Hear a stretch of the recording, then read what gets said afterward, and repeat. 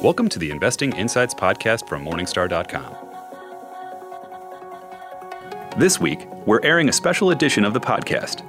Morningstar Director of Personal Finance Christine Benz talks with Russ Kinnel, Director of Manager Research and Editor of Morningstar Fund Investor, about some of his favorite funds across a variety of different investment categories.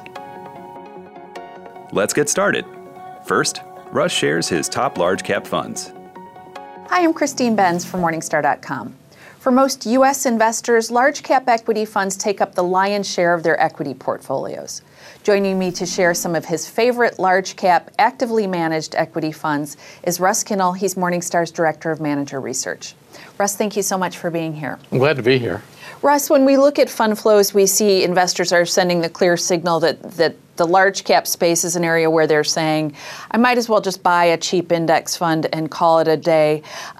That's a reasonable way to go, right? Absolutely. I think the bar has been raised for all funds. There are some really good low-cost active funds, some good low-cost index funds, and you can be picky. And yeah, I think absolutely passive is a fine option here. Okay, and you could potentially use an active fund to augment a index fund. It doesn't have to be either or. That's right. A lot of investors have a mix of active and passive, and I think certainly you can do that. In large cap as well, you can have a total stock market and then add in a value or growth fund however you want. There's a lot of different ways to slice it. Okay. So you hinted that cheap is the name of the game. So if I'm looking at actively managed products and I want to make good selections, what's kind of the upper limit I should put on expense ratios if I'm looking at large cap funds? Well, I suppose 1% is a simple rule of thumb, but you could also drive it down more if you want 90 or 80 basis points. There are good active funds below all of those price points. Okay. So you brought a short list of funds that you and the team like quite a bit. One is T. Rowe Price Dividend Growth. This one kind of lands toward the mild side. Let's talk about Tom Huber, who's been running the fund for quite a long time, and why you like the strategy and some other factors in place here. Sure. Tom Huber, as you said, has been running the fund since 2000. So I always like it when you've got a manager with that kind of track record because you can go back and look at all of the calendar years, know that the manager owns all of that. It'll help you to set expectations for both the upside and the downside. The dividend growth strategies are kind of a good idea because in order to find dividend growers, you've got to look for companies with good balance sheets, good growth prospects, as opposed to if you're looking just for yield, you might go for companies with not such great prospects but have really high yields. I think this is actually a good kind of defensive discipline. So it's a good strategy, as you say. Leads to mild-mannered results, kind of higher quality companies, so that generally in downturns, this kind of strategy is going to lose less than the market as a whole. Okay. And as you hinted, Russ, this fund is not set up to deliver current income. So if you're someone who wants a 3% yield or something like that, you're not going to get it here. It has a dividend growth strategy, so it's looking for companies with a history of increasing those dividends. Yeah, much more modest yield, something closer to the S&P. But all in all, it's a really strong package, and we rate it silver. Okay, and expenses are pretty cheap, too. Let's talk about PrimeCap Odyssey Growth. First, when I think of the highest conviction management teams among you and the analyst team, it seems like this PrimeCap team is one you really like. Let's just talk about what attributes are in place that you find so appealing. Yeah, I actually own 3 PrimeCap funds, so I'm a big fan. And I think they just are outstanding fundamental investors. You've raised the idea of passive and active at the top. I think I would hate to have to give up the investing with PrimeCap because they just go really deep into their fundamental analysis with a really experienced team. So you've got very experienced analysts and managers who are just outstanding stock pickers. This fund is large growth. Nearly all of PrimeCap's funds are large growth. That's one concern is they are running a very large sum of money if you put all their funds together, but they just do an outstanding job and at a reasonable fee. Okay. And these funds do run, though, to the more aggressive edges of the fund universe. They definitely have risk controls, but they will be volatile at various points in time. That's right. Growth has done so well lately that if you just look at the last couple of years, you might think you might not see that risk. But if you look longer term, you'll see the fund is going to give money back on occasion. It's not a low risk fund. certainly when value does well or when growth has a sell-off, these funds will get hit. They have a lot of money in tech and healthcare, so certainly not low risk. It's more of, to me, it's a long-term investment that could pay off very nicely. Okay. PrimeCap Odyssey Growth is open to new investors. A lot of the funds aren't. Let's talk about why that is actually a little bit of a plus, that they are trying to constrain asset flows on some of the funds that they run. That's right. They do. They have closed some of their funds, which is good because the sum of all the money they're running is quite large. The only ones that are open are this fund, Odyssey Growth, and PrimeCap Odyssey Stock. There are 3 from Vanguard, are all closed. So they take a relatively prudent approach to managing assets, and that is a welcome thing because, again, you want their stock picks to shine through. Okay, so we've got one in large blend, T. Rowe Price Dividend Growth, one in large growth, PrimeCap Odyssey Growth. Your third large cap pick is in the large value space. This is American Funds, American Mutual. First, before we get into what you like about it, let's just talk about its availability, because some investors might see this and say, well, I don't have an advisor, I don't want to pay sales charges. Let's talk about the accessibility of American Funds. That's right. Most of us know the A shares from American Funds the best, and that is the one with the front load you buy through an advisor. But they also have F1 shares that are available through no transaction fee supermarkets without the load. They typically run about 5 to 10 basis points more than the A shares, but the A shares are priced pretty cheaply, so it's still actually a pretty attractive deal. So they are now just accessible to just about everyone. Okay, so let's talk about this fund in particular, American Mutual. It has a focus on dividends, and like all American funds, it employs a multi-manager setup where these managers run a component of the portfolio.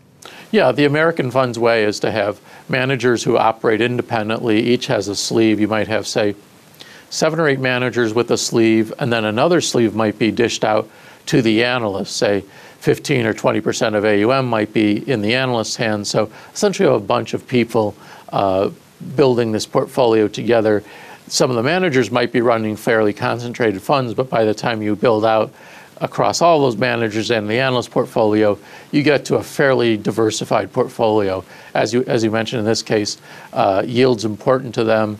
They also want industry leaders, so they're not going to the extreme ends of yield. They want good companies at decent valuations too. And they avoid certain types of stocks, alcohol and tobacco stocks. That's right, sort of a ESG light. They do have some screens. It's not really what you'd call a full ESG fund, but it has long had this alcohol tobacco screen. Okay, Russ, I know Morningstar viewers and readers really like to get your recommendations. Thank you so much for being here. You're welcome.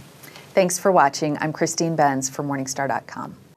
Expand your investing horizons and look to the long term with Morningstar's new podcast, The Long View. Join hosts Christine Benz and Jeff Patak as they talk to influential leaders in investing, advice, and personal finance. Search for and subscribe to The Long View today. Next, Russ dips into mid-cap range with some of his favorite ideas there. Hi, I'm Christine Benz from Morningstar.com. To some investors, mid-cap stocks represent the best of all worlds in that they're still nimble and growing, but they're through their initial growing pains. Joining me to share some favorite actively managed mid-cap stock funds is Russ Kinnel. He's Morningstar's Director of Manager Research. Russ, thank you so much for being here. I'm glad to be here. Russ, let's just talk about the thesis for mid-cap stocks. I think some investors do think that they kind of represent the sweet spot in a lot of ways. But I guess as an investor, do I need to carve out a dedicated fund that focuses specifically on mid-cap stocks, or is there another way I could play it? Well, certainly if you have total stock market or extended market index funds or some other funds that dip into mid-caps, you might not need it.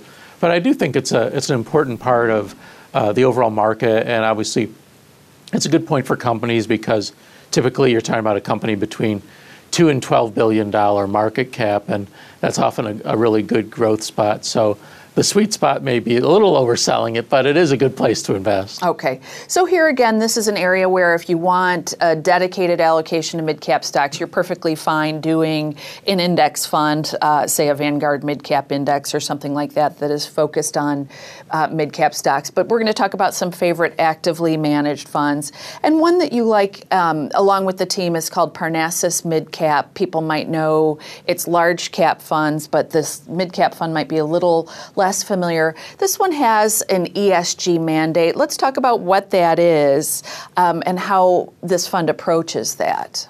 Yeah, so the ESG mandate means they are screening out companies that pollute, sell tobacco, defense companies, alcohol companies. So a lot of screening out, but also looking for companies that are good, sustainable companies to invest in as well. Okay, so there's a growing appetite for funds that do have an emphasis on ESG, but I know that you and the team think that there's a lot to like here from an investment standpoint as well. This is a fund that tends to behave, as far as I can tell, pretty well on the downside. So it's not going to be the best maybe in a roaring bull market, but it'll earn its keep when things are going down.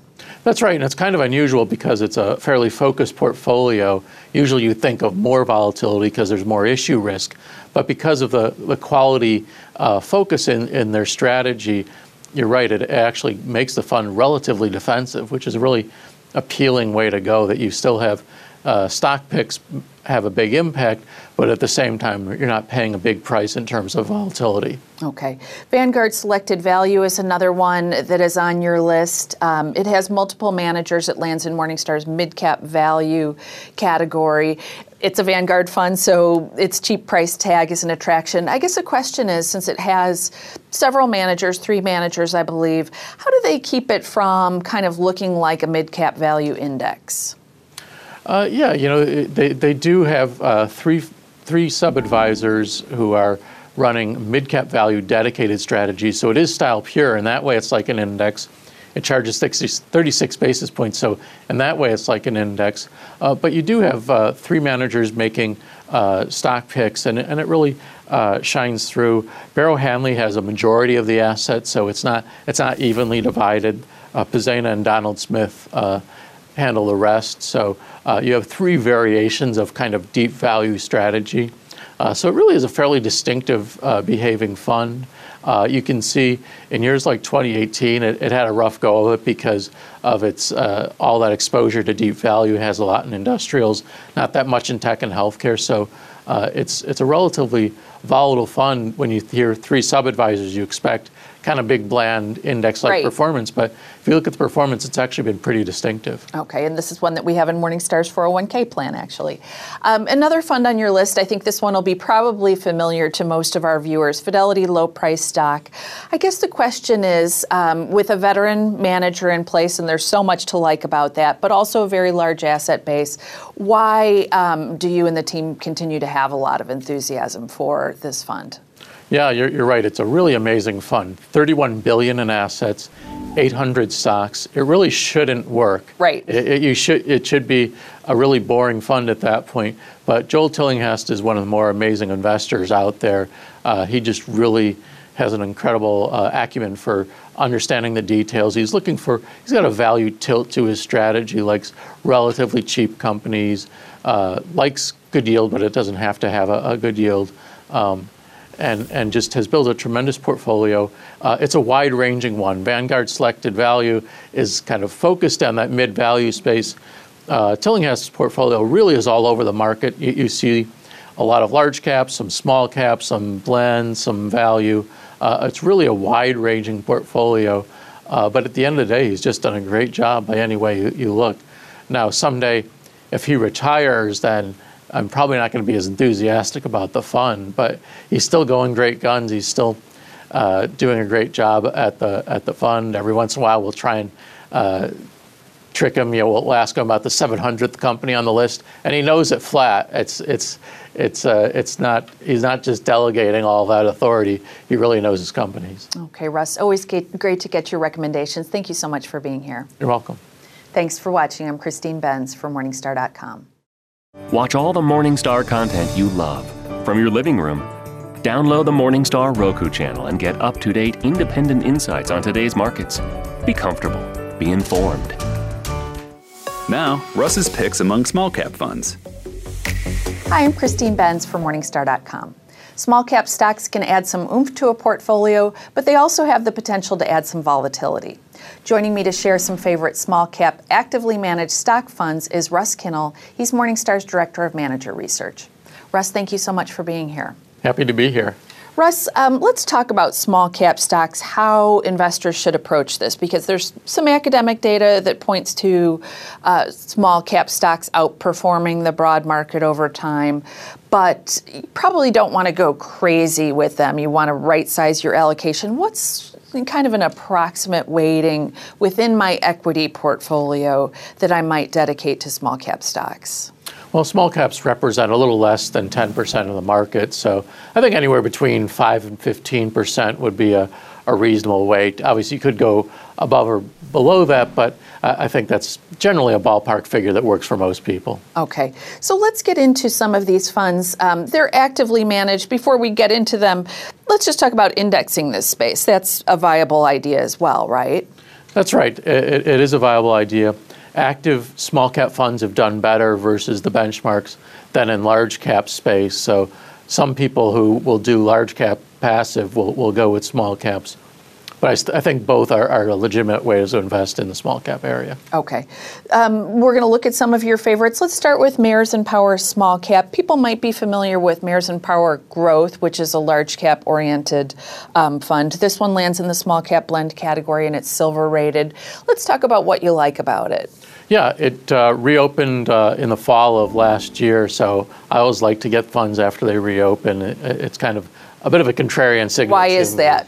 Well, because generally you're reopening because investors have gone out a little of the fund a little bit, which is often a signal that it may be time to get in. And this fund actually closed at a very low level anyway, so I think they're very prudent about managing that asset base. It's a fund that looks for companies with sustainable competitive advantages, and it kind of has a bit of a defensive characteristics to it so that in most down markets it loses less, which I like a lot. Right. Another thing about it, like all of the Mayors and Power funds, it focuses on companies that are based kind of in its general environs, so in the Midwest. What's going on there and what's the thesis there? Yeah, it's a little quirky. They're based in Minnesota and they invest in a lot of companies that are not far from Minnesota, which is a little odd, but at the same time they do a great job with it. As I mentioned, they actually the portfolio is fairly defensive, so it's not like you're being exposed to extreme risks. And again, we talked at the beginning about how say your total small cap exposure is 5 to 15%, and let's say this is one of two, then that means a fairly small part of your portfolio. So I don't think it is that big a deal that they have this unusual regional focus. They're not exclusively dedicated to the Midwest, but it's mostly Midwest. Okay. So you mentioned that one tends to be kind of a mild-mannered fund, a good performer on the downside. Loomis Sayles Small Cap Growth definitely runs toward the more aggressive side of the spectrum within the small cap space. Let's talk about it and why you and the team like its strategy. Oh, yeah. It's also recently reopened, also silver rated. Managers Mark Burns and John Slavik have run the fund since 2005. So a really nice track record, really kind of a classic growth strategy. And again, as the fact that they were closed and then reopened indicates they are mindful of their capacity, which is a huge thing, especially in small growth, because small growth is also another word for momentum, really. Small cap companies are growing well. All of a sudden, the momentum trade piles in, and it can push it up and down very quickly. And so capacity is really important here. Okay. Finally, let's discuss LSV Small Cap Value. This one, too, is silver rated. This is a quantitatively managed fund. And I guess the question is, there have been so many new factor-based ETFs that in some ways kind of replicate quant strategies, at least in my mind. How does this fund, do you think, add value within this increasingly crowded space? That's right. There are a lot of ETFs, a lot of strategic beta variations that you can find out there, and that I think raise the bar for any kind of quantitative strategy. But this one isn't simply one or two screens. This is a firm that employs a lot of PhDs who do a reasonable job of building models, and they keep updating things, but they also don't seem to be the kind to chase every last factor down. So I think you get a nice, well-built portfolio from this process. It costs a little more, but if you look at the long-term performance record, it would seem to justify it. Okay, Russ, I know our viewers always love to get your picks. Thank you so much for being here. You're welcome. Thanks for watching. I'm Christine Benz from Morningstar.com. Next, Russ goes global, naming some of his favorite world stock funds. Hi, I'm Christine Benz from Morningstar.com. World stock funds are incredibly flexible. They can invest in the best companies in the world regardless of where they're based. Joining me to share some favorite world stock actively managed mutual funds is Russ Kinnel. He's Morningstar's Director of Manager Research. Russ, thank you so much for being here. Glad to be here. Russ, let's just talk about these funds at large. They can invest in foreign or U.S. stocks, and that seems really appealing. But as a practical matter, how do these funds typically allocate between U.S. and non-U.S. stocks? The typical fund in world stock has slightly more in U.S., about 52% U.S., 44% foreign, the rest in cash. So there is a slight U.S. tilt. Of course, the U.S. has been doing much better than most foreign markets over the last 5 to 10 years. So that may also be a bit of simply appreciation or trend chasing. Maybe the next few years, if foreign outperforms, I wouldn't be surprised to see that even up a little more. Okay. So that's kind of in line with the global market capitalization. Actually, maybe the U.S. right now, I think, is a little more than 50%. Let's talk about using just an index fund to give you global stock exposure. That's an increasingly viable option, right? There are some good products that do that. Exactly. You can buy total world stock index funds for very cheap today, or you can buy an international and a U.S. total market, glue them together, you get the same thing. Depends how much flexibility you want. But you're right. Once again, this is an area that indexing does well. Okay. But let's look at some of your favorite actively managed funds. Starting with Vanguard Global Equity, the advantage of this one is that it's a good cheap fund, but it is actively managed. Let's talk about what you and the team like about it. It earns a silver rating currently. That's right. Vanguard often talks about how it's not active versus passive, it's cheap versus expensive. So when you have an active fund from Vanguard charging 48 basis points to cover the whole world, that's a pretty good deal. In this case, the fund has two sub-advisors, Marathon and Baillie Gifford, two very good advisors. Marathon's a little more core, Baillie Gifford's a little more growth, so you kind of end up on that blend growth line in the style box. But if you look at the long-term results of the fund, they're very strong over the 10 and 15-year period. Again, you have good sub-advisors and at very low costs. That's why some of these Vanguard actively managed funds are so appealing. Okay. Let's look at Oakmark Global. This is a fund that I think has a lot of appeal and that we like Oakmark's U.S. funds and we like its international funds, so it makes sense that they should have a good global fund. Yeah, if you think about it in a way, it's almost the complete opposite of, we're talking about a world stock market index fund that's going to have thousands of securities. This one has just 40. You've got a pair of U.S. managers, a pair of foreign managers, Clyde McGregor, who we know from Oakmark Equity Income, David Harrow from Oakmark International, just 40 names, and they've obviously proven to be very good stock pickers. So when you have great stock pickers covering the world, it's really an appealing package. Okay. So I know one thing that you and the team have been keeping an eye on is that Clyde McGregor has announced that at some point in the relatively near future, he will retire from the fund. Do you feel like there's a good succession plan in place? Yeah, there is. Oakmark's got some, I mentioned there are 4 portfolio managers. Yes. So they've already kind of got the implied successors, really for both Harrow and McGregor on this fund, seasoned managers who we expect to maintain that strategy going forward. Okay. Causeway Global Value is your last of these three world stock picks. I know that Causeway International Value has been a fund that we've long liked. What about this Global Value do you like, and what gives you confidence in Causeway's ability to manage U.S. equity assets? Yeah, you're right. So this is a more recently launched fund, still very small asset base, which is pretty appealing. But they've actually been running a version of this since 2000, and this fund has a good record, albeit going back to 2008, though more recently it hasn't done that well, partly because of its value tilt, partly because it's tilted more towards foreign than the U.S., but it's run by the same managers, Harry Hartford, Sarah Ketterer, in a value strategy that's very appealing. So on the surface level, you see recent performance isn't that good, but again, there's a lot to like here. Okay. What's its approach to emerging markets? I know that International Value tends to be mainly developed markets. Does this one avoid emerging markets as well? Yes, it does. So it's a little unusual beast as well. Okay, Russ. Always great to get your picks. Thank you so much for being here. You're welcome. Thanks for watching. I'm Christine Benz from Morningstar.com.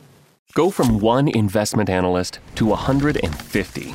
Sign up today for Morningstar Premium and let our independent and unbiased research staff help you find the best investments.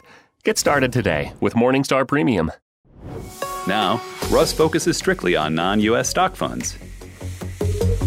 Hi, I'm Christine Benz from Morningstar.com. Foreign stocks have underperformed U.S. for the better part of a decade, but to be diversified, investors still need them. Joining me to share three favorite foreign stock funds is Russ Kinnel. He's Morningstar's Director of Manager Research. Russ, thank you so much for being here. Glad to be here.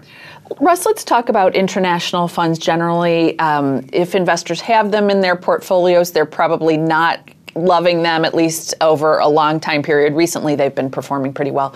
Let's talk about why investors should keep the faith in having foreign stock holdings in their portfolio. Yeah, the U.S. is about half the world market cap right now, which means there's a large part that's not the U.S.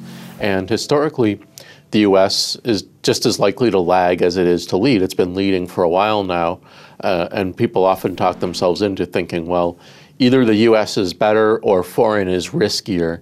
And I think both are kind of dangerous views, especially if we've had a long run-up. I remember in the late 90s, a lot of people said, all you need is the U.S. And then the bear market came, and it hit U.S. equities much harder than most foreign. And so I think it's a dangerous proposition. If the overall world market cap is half, then it seems to me that close to half has got to be your default. So I think that means most people are significantly underweight, and I think that's a mistake. Okay. And maybe as you get older, you'd want to think about having a little bit more of a consideration for volatility, because you do get some foreign currency volatility, especially with some of these funds. So maybe you'd back off that maybe half weighting in foreign stocks. Sure. If you're or you could choose a fund that's hedged, or just ones that are less volatile than their peers. But for sure, if you're retired and starting to draw down, certainly that's a little bit of an additional challenge. Okay. So let's talk about your first pick. This one will be, I think, entirely uncontroversial. This is Vanguard Total Stock Index. This one you can buy either as a traditional mutual fund. You could also buy the ETF version. It's gold rated. Let's talk about what's to like about this fund. Yeah, well, the case here is really the case for indexing. Low costs, large caps are pretty efficient markets, and in a case like this fund, you're covering everything pretty much outside the U.S. When you choose a foreign index fund, one of the key considerations is, do you want emerging markets or not? This fund has actually more than most of its peers, both index and actively managed in foreign, but some people say, well, I want active for emerging markets. Either way, I think is absolutely fine. It just make sure you look at that, because some have almost no EM, some foreign index funds. This one has a fair amount in emerging markets. So just kind of know that going in. Vanguard has a couple versions. There are lots of ETFs that have every kind of version you could possibly want. Right. Let's talk about Vanguard International Growth. This is an actively managed fund. It's one I own in Morningstar's 401k. Let's talk about what you and the team like about this one. Yeah, Vanguard does does a very good job with active funds because they start with very low cost. So you're only giving up a few basis points over an index fund, and yet you got some very good active managers. This fund is divvied up among 3 sub-advisors who are very good managers, and it's really produced outstanding results. So good managers and low costs. This has a growth tilt, though, so you may want a value fund to offset it. Okay, that leads nicely to the next pick. This is Dodge & Cox International stock. Dodge & Cox, certainly many people know for its value bent on the U.S. equity side, but these are pretty good foreign stock managers as well. They really are. I own this fund, so obviously I believe in it. Low costs. I really like Dodge's stability. The analysts and managers tend to stay there their whole career. It's kind of a team setup with a lot of hands in the fund, which is a good value strategy. So I think I have a lot of confidence in this fund for the long run. If you go back to 2008, you see that it did take it on the chin then, so it's not without risk, but I think it's a very solid value fund that would fit in a lot of portfolios. Okay, and Dodge & Cox, of course, sort of at the top of our list when we think of good stewards of shareholder capital. They're very good stewards. They really think about investors. They keep costs low. They have a good setup for their ownership structure, so it's not like someone can retire there and then sell them off to a big fund company. They have to sell back to employees of the firm when they retire. Okay. So if investors have not looked at their portfolios, foreign versus U.S. stock weightings, your counsel is maybe to take a look at that, see whether some rebalancing is in order. That's right. Realize that the default or the overall market is saying about 50-50, so you should have good reasons for going well away from that. Okay, Russ, thank you so much for being here. You're welcome. Thanks for watching. I'm Christine Benz from Morningstar.com. Expand your investing horizons and look to the long term with Morningstar's new podcast, The Long View. Join hosts Christine Benz and Jeff Patak as they talk to influential leaders in investing, advice, and personal finance. Search for and subscribe to The Long View today. And lastly, Russ rounds out his list with 2 specialized foreign stock funds. Hi, I'm Christine Benz from Morningstar.com. Investors may be tempted to give up on their foreign stock holdings, but Morningstar's Director of Manager Research, Russ Kinnel, says not so fast. He's here with me today to share 2 favorite, more specialized foreign stock funds. Russ, thank you so much for being here. Glad to be here. Russ, let's just start by talking about the thesis for making sure that I hold and that investors hold foreign stocks in their portfolio. They've performed a bit better recently, but I think some investors might be looking like at 10-year returns and might be pretty tempted to, if not cut their foreign stock holdings, at least maybe not top them back up. Let's talk about the case for international diversification. Yeah, well, foreign equity is about half of the overall global market cap.